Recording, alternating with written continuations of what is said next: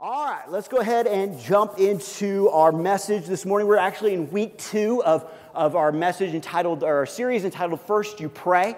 I need to make a small correction. I was helped last week. I talked last week about where we kind of got the idea of the title for this series, and I remembered basically being in some type of a choir or something like that when I was a kid, and we sang a song about prayer, and one of the lines in the song was basically, First You Pray, and Gordon came up to me afterwards and said, are you sure that you were right as far as your memory? And I'm like, no, I think we've proven that that's starting to go quickly.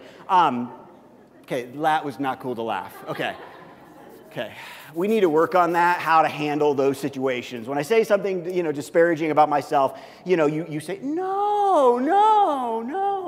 Laughing basically says, you're right, Aaron, so don't do that, okay? No, decent. Anyway, but Gordon reminded me, it was not in a song as far as like a choir thing. It was actually a play that I was in, and he actually found basically the song and the lyrics and all this sort of stuff, so I got to relive a little bit of my childhood last week. So just so you know, it was from a play called Fat Jehoshaphat. So if you want to look that up, feel free. I don't know if we would have that play today.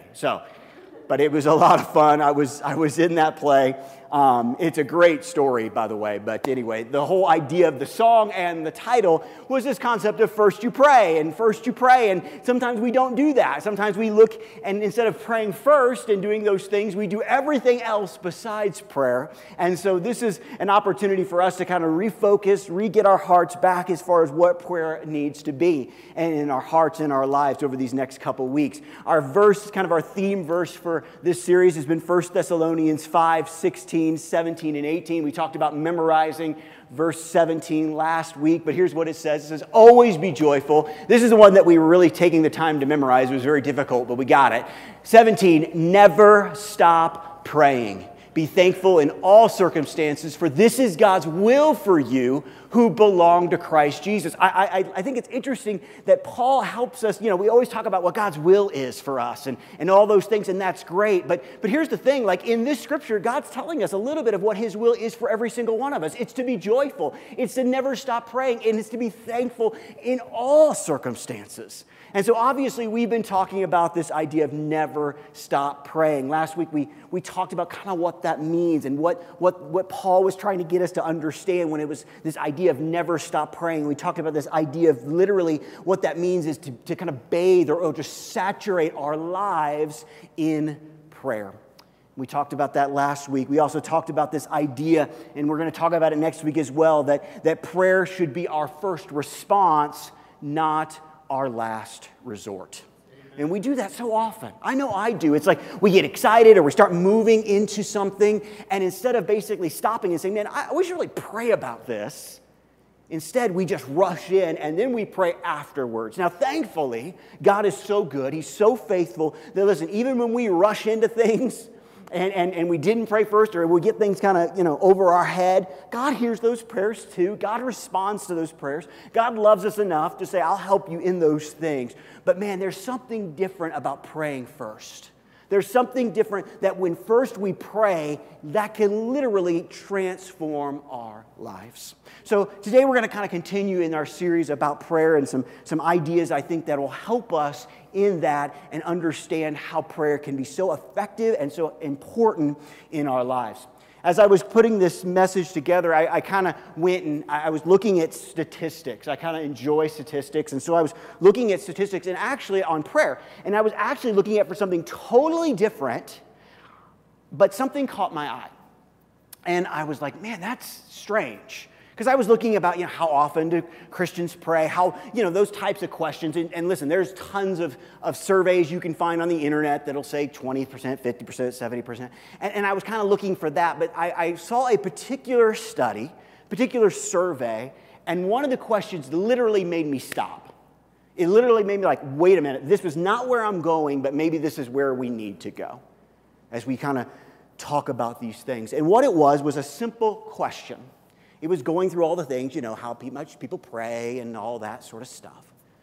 But this question was interesting. The question was not how much you pray. It wasn't how often you pray or how long you pray. It was simply this. It was how many Christians, or basically people surveyed, liked to pray. And I'd never heard that question before, and I thought, man, that is interesting. Liked to pray. Because I'm like, I like to talk to my wife. I like to talk to you guys. We just experienced a time where you guys either are really, really good actors and actresses, or you like to talk with each other. The answer was 10%.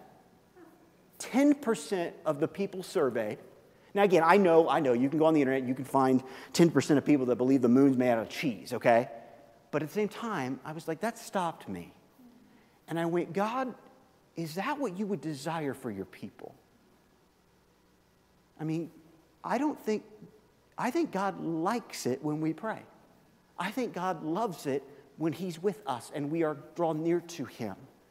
And it was interesting that 10% like to pray. And I began to go, God, why is that? What's going on here? What needs to change in the way we understand prayer and apply it to our lives? And I've always learned and understood this, and I believe this is true, that prayer is a discipline. We talked about that before. I've preached messages where we've talked about Christian disciplines, and fasting is one of those, and prayer is one of those, and all these things. But I think we have a problem in our churches and in our world today when it comes to a lot of Christians, and that is that I think that prayer has started as a discipline and has stayed a discipline. Let me explain to you what I mean, okay? Let me explain to you and maybe give you an idea. Now, I don't like this, but I know many of you do. I like this more when it's hot outside, okay? But many of you like ice cream, okay? I like ice cream too, but a lot of you like ice cream. Now, like I said, I'm one of those guys that if it's hot, yes, I want ice cream. If it's cold, I don't eat ice cream very often, okay? Because it makes me cold. And I'm already cold. I don't need more help, okay? But some of you love ice cream. You'll eat ice cream every day if you can. Here's what I mean by that, okay? Here's what I want you to understand. It is not a discipline for you to eat ice cream. It is a desire. It is a want. It is an enjoyment, okay? It's not the same. Ice cream eating for the majority of us is not a discipline. We enjoy doing it. Listen, I put this in your notes. I want us to get this. Prayer starts as a discipline. As we understand more about prayer and God, and as we build a relationship with him, prayer moves away from being a discipline and into something we desire. Ice cream, for a lot of people, is not, listen, you don't have to basically, say to somebody, listen, you've got to eat ice cream. You have no choice. You must eat ice cream. And there's not a lot of people, unless maybe they're lactose intolerant, that they're going to sit there and go, oh no, I hate eating ice cream. This is miserable. Can I have the whole carton? That's not what people do. But for prayer, a lot of people have never progressed from discipline into desire.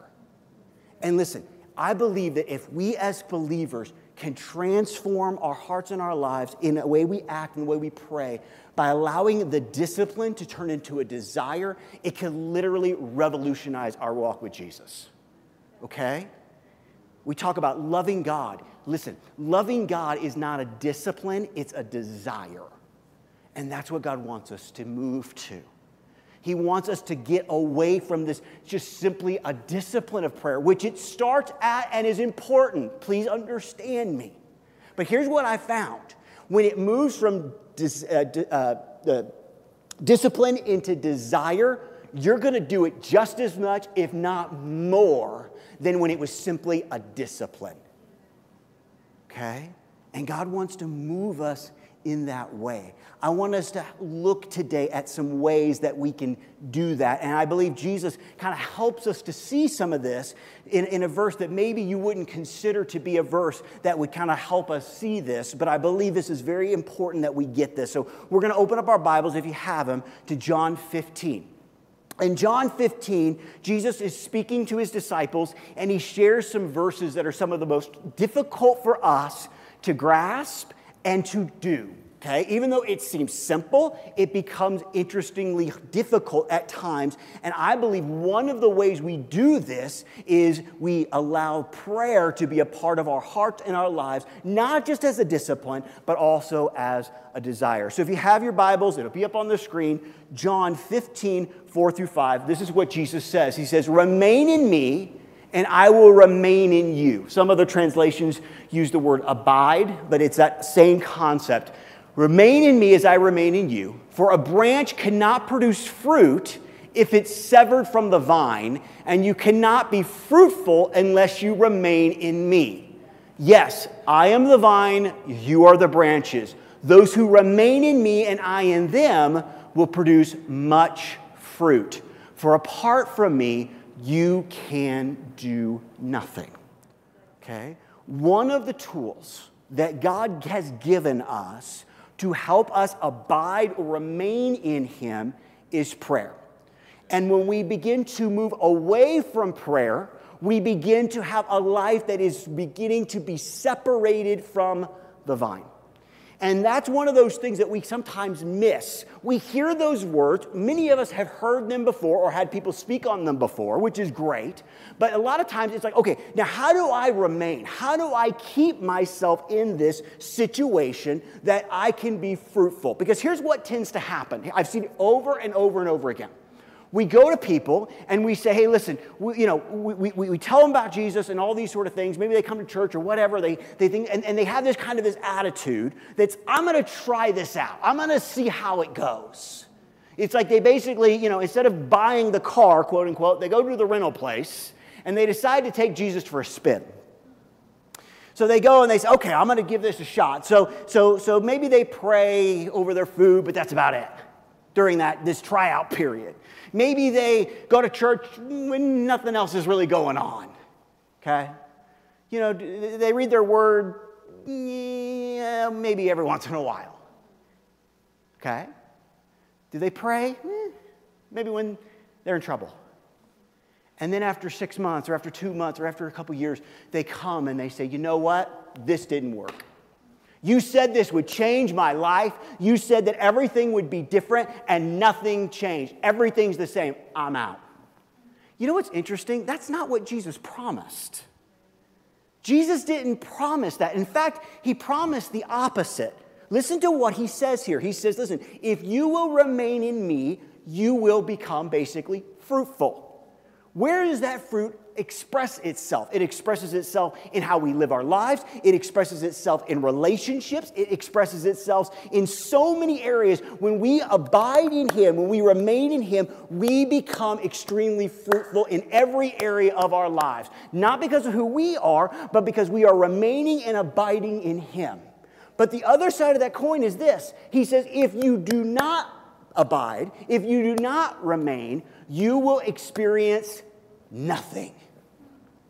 Did you get that? Nothing. In one hand, when we abide, we see fruit and fruit and fruit and fruit.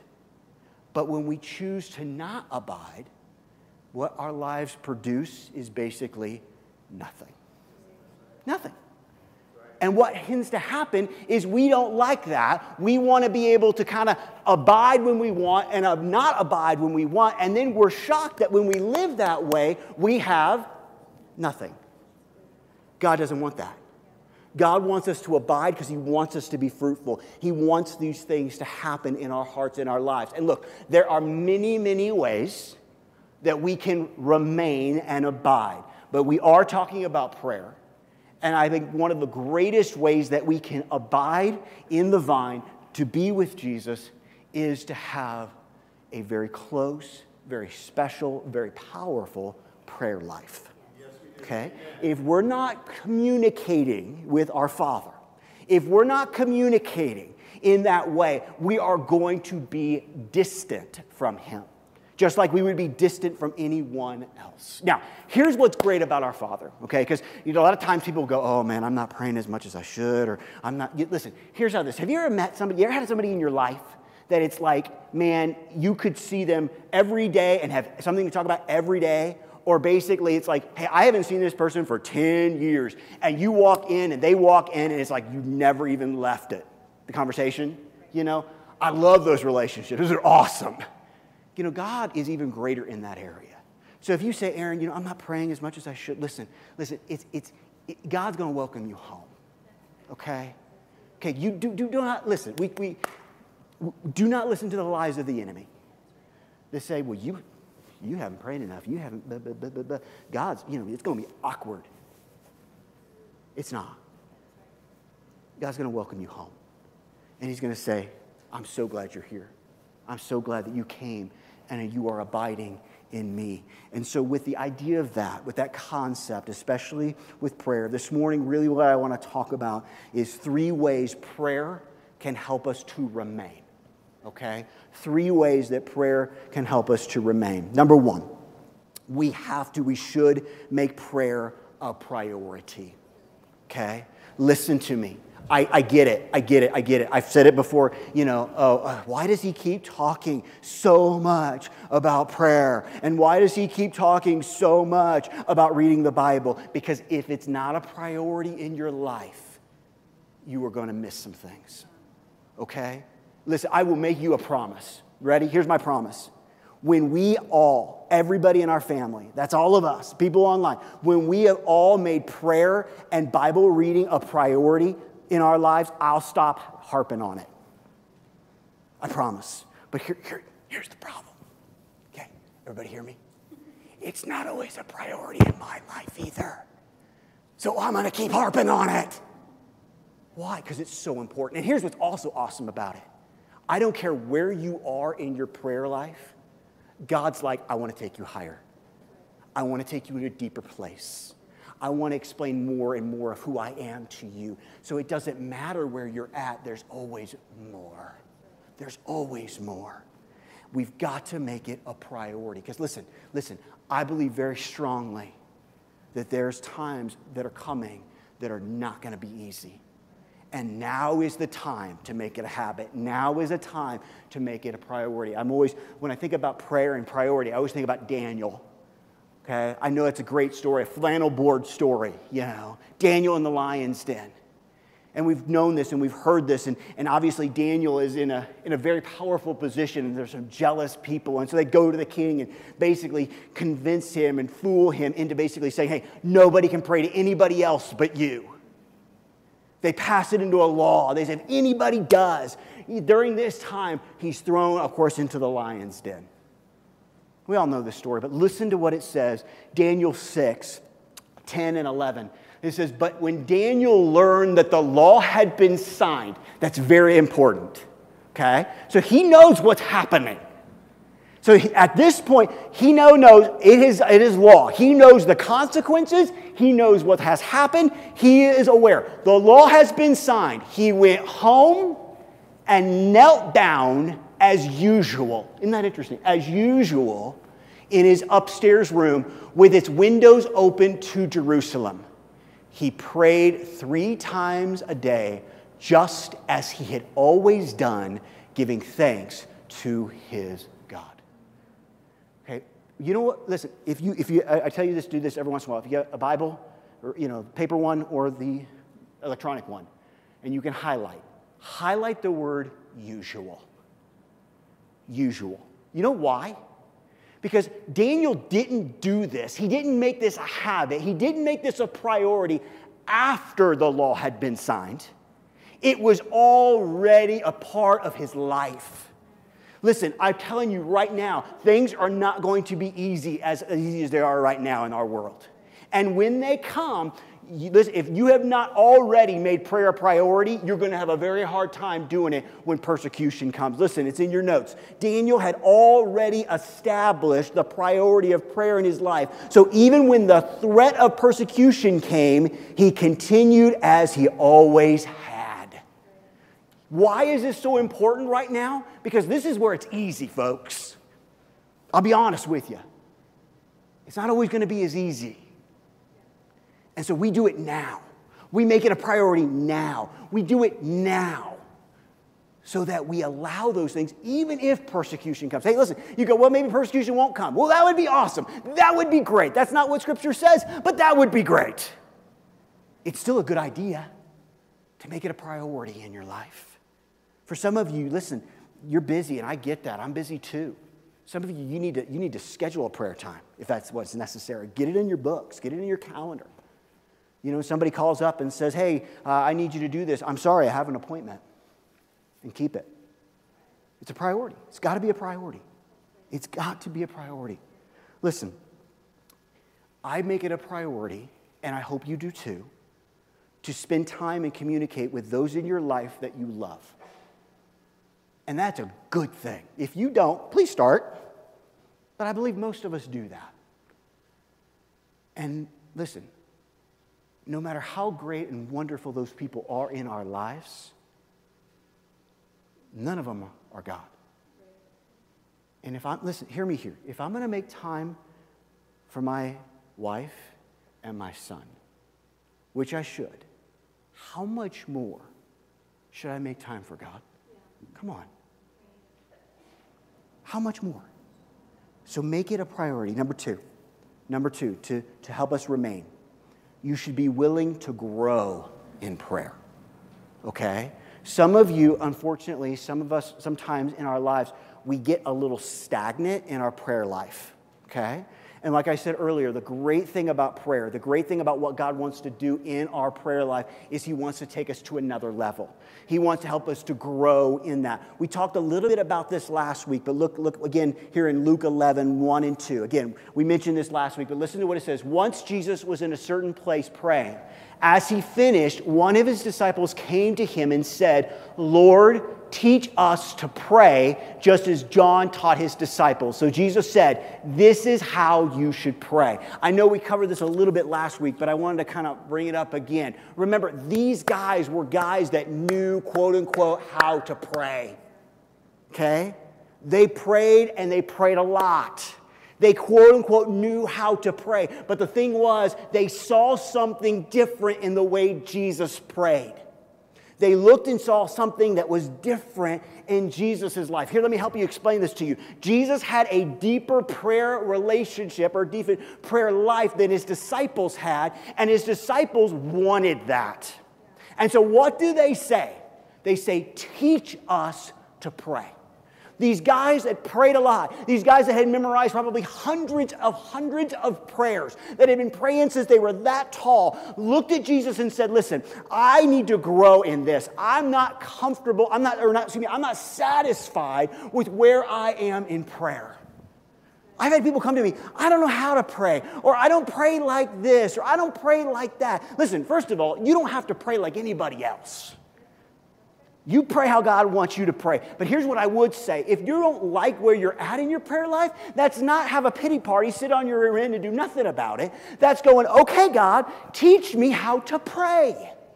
Help me to understand. Listen, I've seen it over and over again. I even put it in your notes because I wanted you to get this. We can put so much guilt on ourselves because we think we should just magically know how to pray. However, the disciples didn't know either. So they asked, being willing to learn. Okay, look, this is Luke 11. They had been with Jesus for a little while now. I love that the disciples in this moment didn't think they knew it all. Didn't expect themselves to know it all. Instead, they went to their Lord and said, Teacher, teach me. Teach me. Listen, you want to talk about one of the greatest prayers you can pray? It's when we go to the Lord and we say, Jesus, will you just teach me? Help me to understand what you're saying in your word. Help me to pray in a more effective way.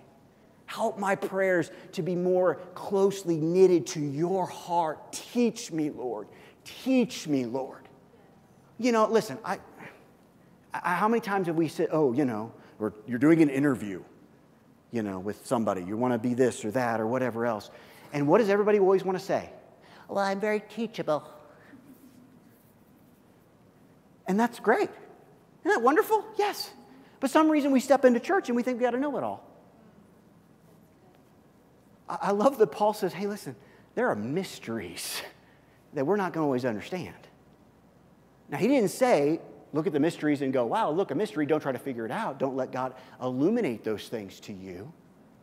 But he admitted that there's things he doesn't know. There are times where people come to me and they ask me questions, and I literally look at them and I say, even before you ask, listen, I get this option. Are you ready? And they say, what's that? I said, I get the option of saying, I don't know, because I don't know it all.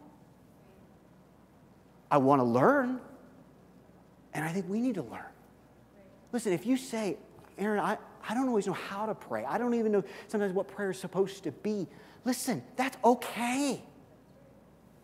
It's okay.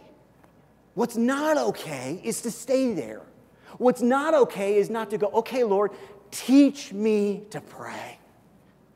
We gave you a template. And obviously in this portion of Scripture, Jesus gives us that template. That a lot of people call it the Lord's Prayer. I kind of like to call it the disciples' prayer. We talked about that last week. It's one way that we can learn. Don't be afraid to learn. Listen, in your spiritual walk,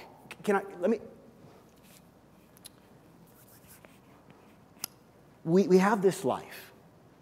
And God wants us to grow and learn about who God is, okay? And if you think that when you're dead and you get your glorified body and glorified mind, that you're going to know all about God, I'm sorry, you're mistaken. I truly believe one of the greatest things about eternity is we're going to continue to learn about God. It's not going to stop because God is so awesome and so big. One of the great things that we're going to get to do throughout eternity is learn more and more and more and more and more about Him.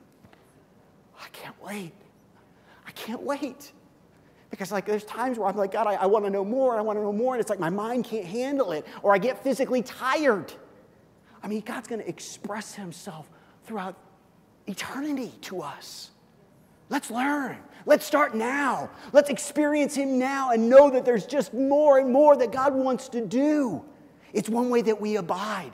Because we say, you know what? If I'm not a part of the branch, if I go off over here, I'm going to miss my lesson that God wants to teach me today. And so we stay close. We stay close.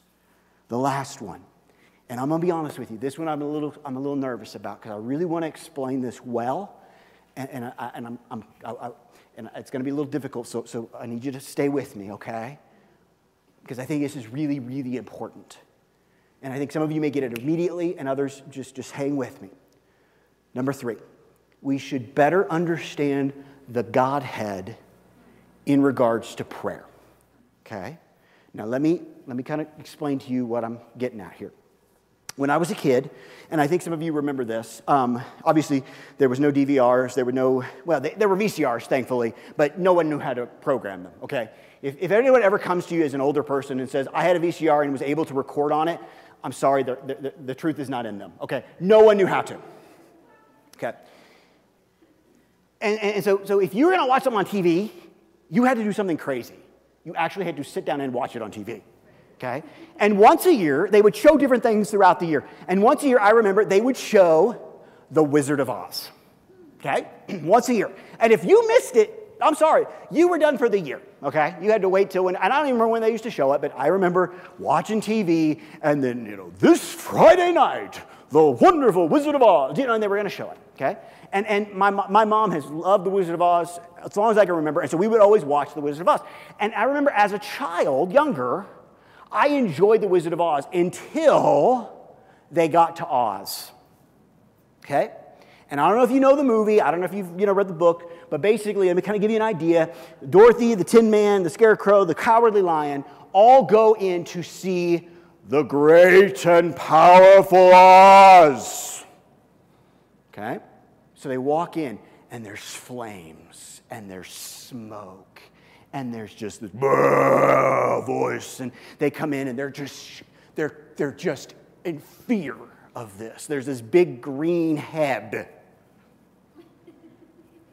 Like, nice choice. And they come up, and it's silence, and they just quake. he finally says, I'll do this, but you have to do something for me first. And I believe very strongly that there are some of us who feel like when we go in to pray, we're literally walking into the presence of the great and powerful Oz. And there's lightning, and there's thunder, and there's anger.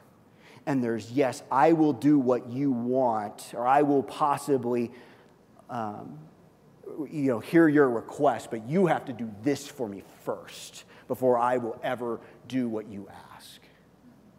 And this morning, what I want to do to close this out, to help us remain, is I want to help you absolutely destroy. And I don't mean like semi-destroy. I want you to destroy that view of the Godhead, because that is not who our God is. Okay? Now listen, hear me here. Okay? You go back to the Old Testament, you look at Mount Sinai, and you know what? There's lightning and there's smoke and there's all those things. But just like in our community groups that we're studying right now, when God expresses who he is, it is gracious. It is loving kindness. It is faithfulness. That's who our God is. And now, because of what the Godhead has done, we have a completely different understanding of who our God is. And I want you to see that this morning. I believe that if we can understand this, it can revolutionize our prayer life and our life with God in general. So look at this. I want you to see this. At the end of 2 Corinthians, Paul in his second letter, he closes out. This is kind of the benediction. And listen to what he says. 2 Corinthians 13 and 14. He says, may the grace of the Lord Jesus Christ, the love of the Holy Spirit, the love of God, and the fellowship of the Holy Spirit be with you all. Paul is closing his letter. This is the second letter to the church in Corinth. This is his closing prayer. This is his closing of the letter. This is his closing thing. He's going, this is what I want. This is what God can do. I want you to see this also in the paraphrase version of the Message version. This is what it says. It says, the amazing grace of the Master Jesus Christ, the extravagant love of God, and the intimate friendship of the Holy Spirit be with you all. So I want to break these down, each of these, and look at these to help us to understand who the Godhead is and how we approach them when it comes to prayer. So let's start with the first one. The first one, of course, is the amazing grace of Jesus. The amazing grace of Jesus. Look at this with me, Romans 8:34. In Romans 8:34, it says, who then is the one who condemns? No one. No one. Jesus Christ, who died, more than that, who was raised to life, is at the right hand of God and is also interceding for us. So what's this telling us? What are we seeing here? Now, first of all, we have to look at this whole picture, this idea of the grace of Jesus, this idea of amazing grace when he came and he died for you and me, made a way where there was no way. Obviously, after he dies, he walks around for about 40 days showing people who he is, and then Jesus ascends into heaven. And now Jesus is at the right hand of the Father, and he's interceding for you and me. Now, that's great. That's amazing. What does that mean? It basically means that the amazing grace of Jesus is so big and so great that he didn't just stop with his death and resurrection. He is continuing to shower us with mercy, grace, and love in the way that he intercedes for us. Listen, you ever thought about this? Why couldn't have Jesus just simply have come, lived about 30 days on earth, died, rose again, and then gone up to heaven and been done with the whole thing? Why? Why? Here's why. There's prophecy, yes, but there's something else. There's something else. Jesus understood that although the death, resurrection for our sins, for our salvation was massively huge, that he wanted to continue to do some great things for us in our hearts and our lives. So now he's at the right hand of the Father, interceding for us, but he's interceding in a very interesting way. Here's what I mean. Look at Hebrews 4. In Hebrews 4, 15 and 16, this is what it says. For we do not have a high priest, that's meaning Jesus, who is unable to sympathize with our weakness. Once again, underline the word sympathize with our weakness. But one who in every respect has been tempted as we are, yet without sin. Let us then, with confidence, draw near to the throne of grace, that we receive mercy and find grace to help in time of need. Now, let me explain to you what the writer of Hebrews is helping us to see here. We know where Jesus is. He's at the right hand of the Father. He's interceding. He's our high priest in a lot of ways in that way. But let me give you a real simple illustration of kind of what I believe that looks like. Okay? Remember that word sympathize. I'm down on my knees. I'm upset. I'm praying to God. You know why I'm praying? I'm praying because I feel betrayed. There was someone I trust, and they betrayed me. And I'm calling out to my God. And I'm calling out and saying, Father, God, I feel betrayed. I feel hurt. I can't believe I trusted that individual, and they did this, and they hurt me. And you know what I believe is happening? I believe Jesus is there with the Father, and he's hearing that prayer. And I believe what we see in this idea of intercession, this idea of interceding for us, and this is just how I've always seen it, okay? This is not real, spiritual sounding, but I just feel like this is how it's made sense in my mind. Jesus looks up at his Father, and he says, Father, you see Aaron down there? And his Father says, yeah, of course. He goes, he's praying. He's praying, Father, because he feels betrayed. And Father, I was betrayed too. I know how that feels. We need to minister to him. We need to be there for him. We need to let him know that although sometimes men and women can betray him, that we will never betray him. And the Father says, you are, yes, yes. And he begins to pour those things out. You see, it's one thing to have someone who knows how you feel. It's another thing to basically have somebody that's like, I bet that kind of stinks. I'm sorry. But Jesus can sympathize. His grace is so massive. His love and mercy is so big. He says, I get it. I understand you. Listen, there is nothing you've experienced in your life. There's nothing that you will experience in your life that Jesus can't sympathize with you because he felt it all. He felt it all. And so when we walk in, it's why we can walk in with confidence. It's why we can walk in because obviously we've been made new. Obviously we have grace. But there's something great about walking in and going, my Jesus knows how I feel. He knows what it feels like to have those emotions and to go through those things. And he will help me to experience the greatness and the grace and the mercy of God. It's an amazing thing.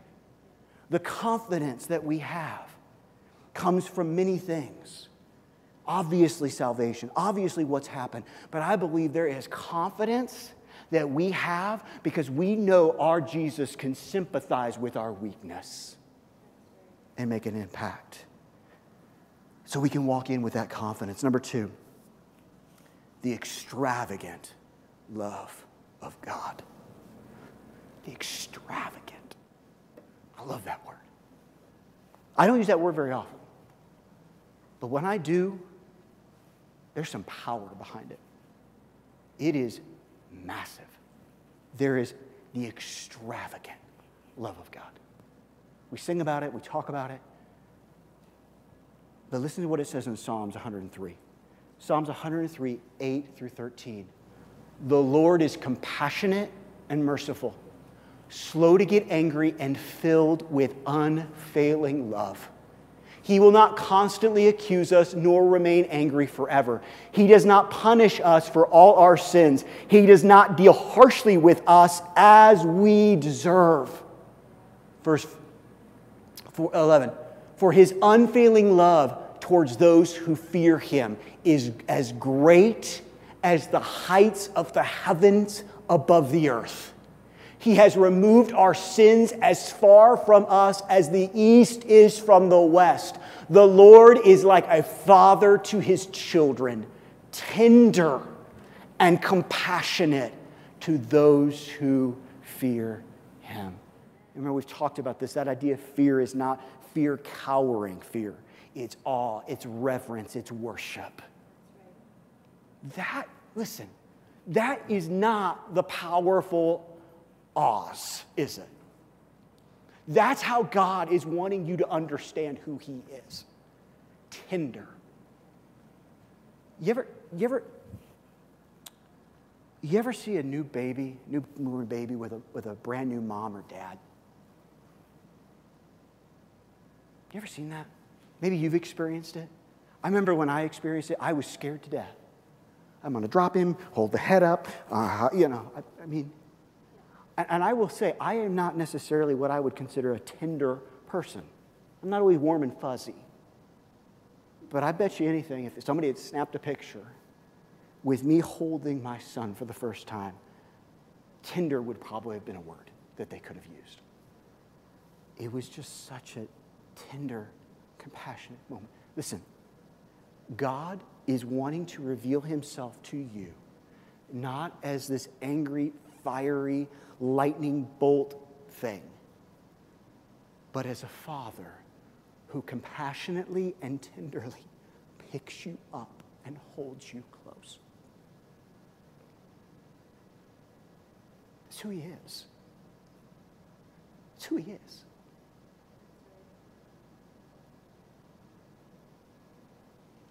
And some of us, we walk into his presence scared to death.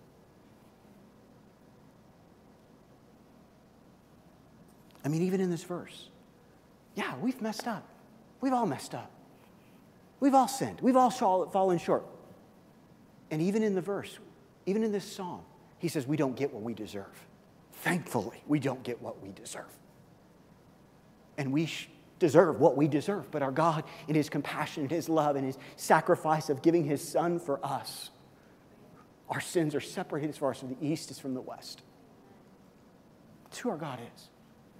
The extravagant love of God. Number 3, the last one. The intimate friendship of the Holy Spirit. Now here's the deal. I've been around enough. It's like God would get, God would get, Jesus we get. But sometimes the Holy Spirit can kind of be like, I don't know about this guy, Like what's going on here? And I love that Jesus in John, when he says, listen, I'm going to go. Jesus understood he was going back to the Father. But he said, listen, I'm going to send somebody to you to help you, to be with you, to walk with you, to live in you. And he literally says in John, he says, it's better that I go away. I mean, that's amazing to think about. And especially when you realize the context of who he is speaking to. He is speaking to people that he has walked with for 3 years roughly. Like they have been with Jesus all the time. They have had the most unbelievable opportunity to think about it. They heard the Sermon on the Mount.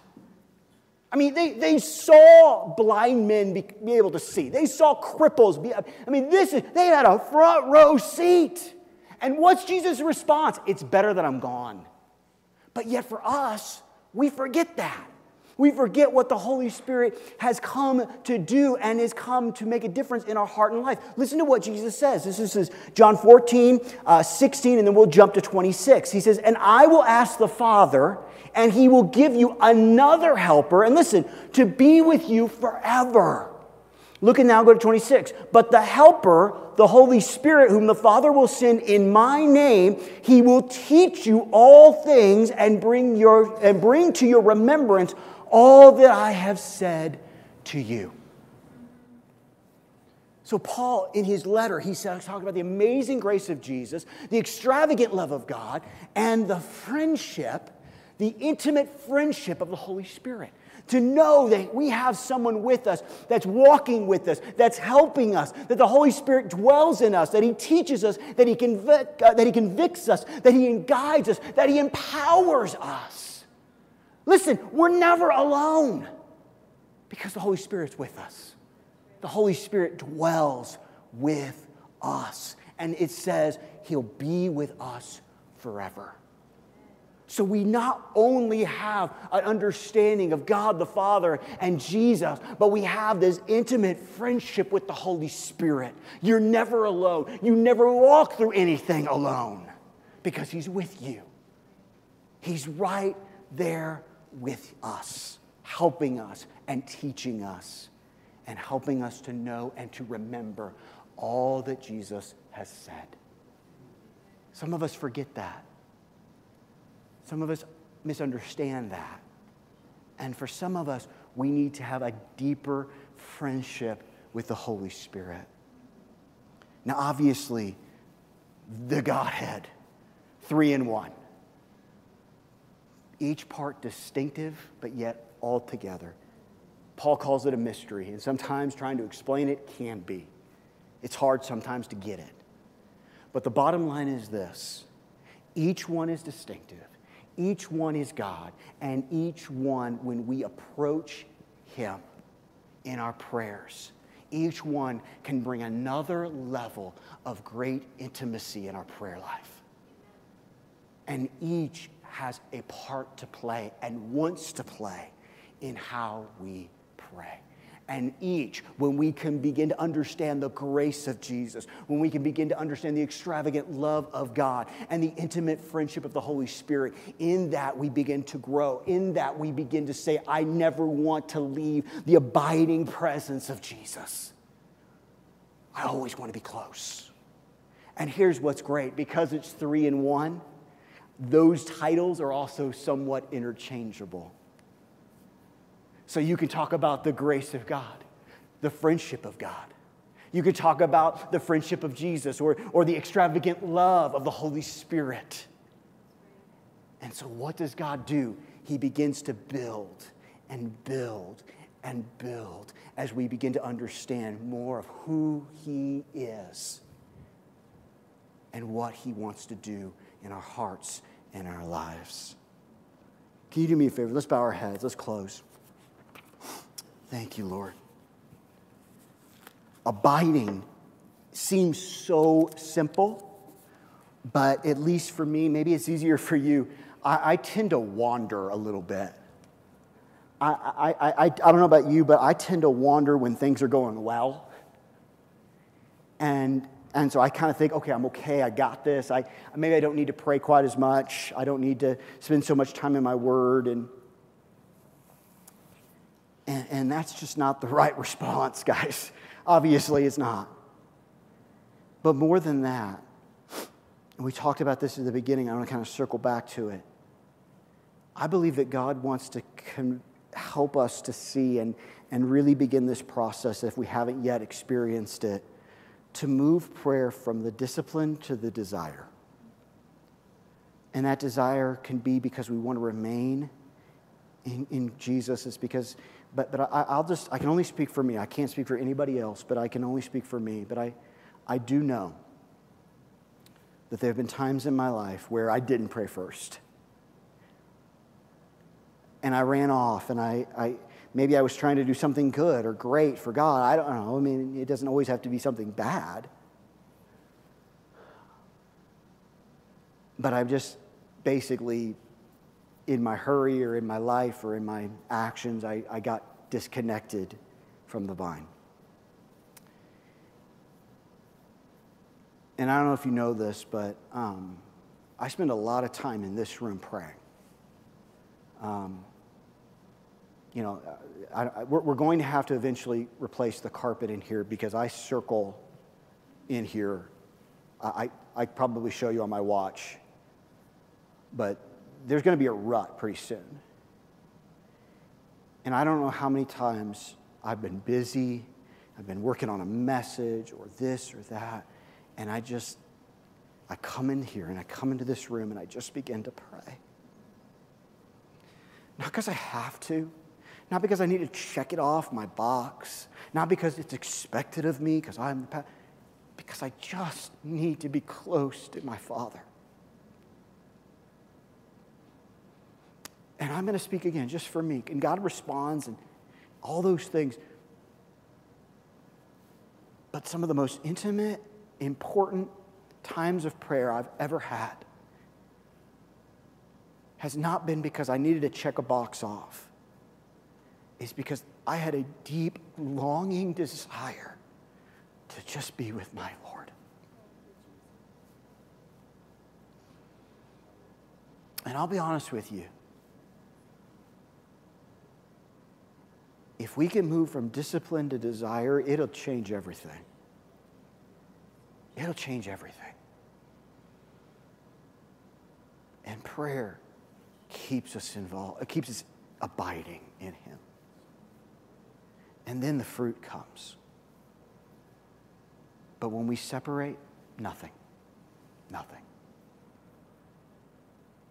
And we talked about it last week. Prayer is just such an unbelievable thing that a child can do it. And do it effectively, by the way. And yet you can have somebody that's saved for 100 years and growing in Christ that entire time, and you really can't look at them and say they've mastered it. There's always another level. There's always another depth to get to. So if you say, Aaron, I'm not a good prayer. I don't pray well. I don't understand, or I don't pray a lot. It's okay. You can start today. And for you, maybe it needs to start as a discipline, and that's okay. That's all right. Let's get that discipline down. Let's make it a priority like Daniel. And for others, maybe it's time. Maybe it's time to begin that process of moving away from discipline into desire. Maybe it's time to have that moment where it's like, man, I just can't wait to be with my Jesus. And right now I'm at work and I got to focus here. And God, you're going to help me in my work. But you know what, man? When I get in that car and I turn on that key and I just start, it's just like, Lord, I just can't wait to be around you. I just can't be, I know you're always with me, but there's just something special about just, now it's me and you time, God.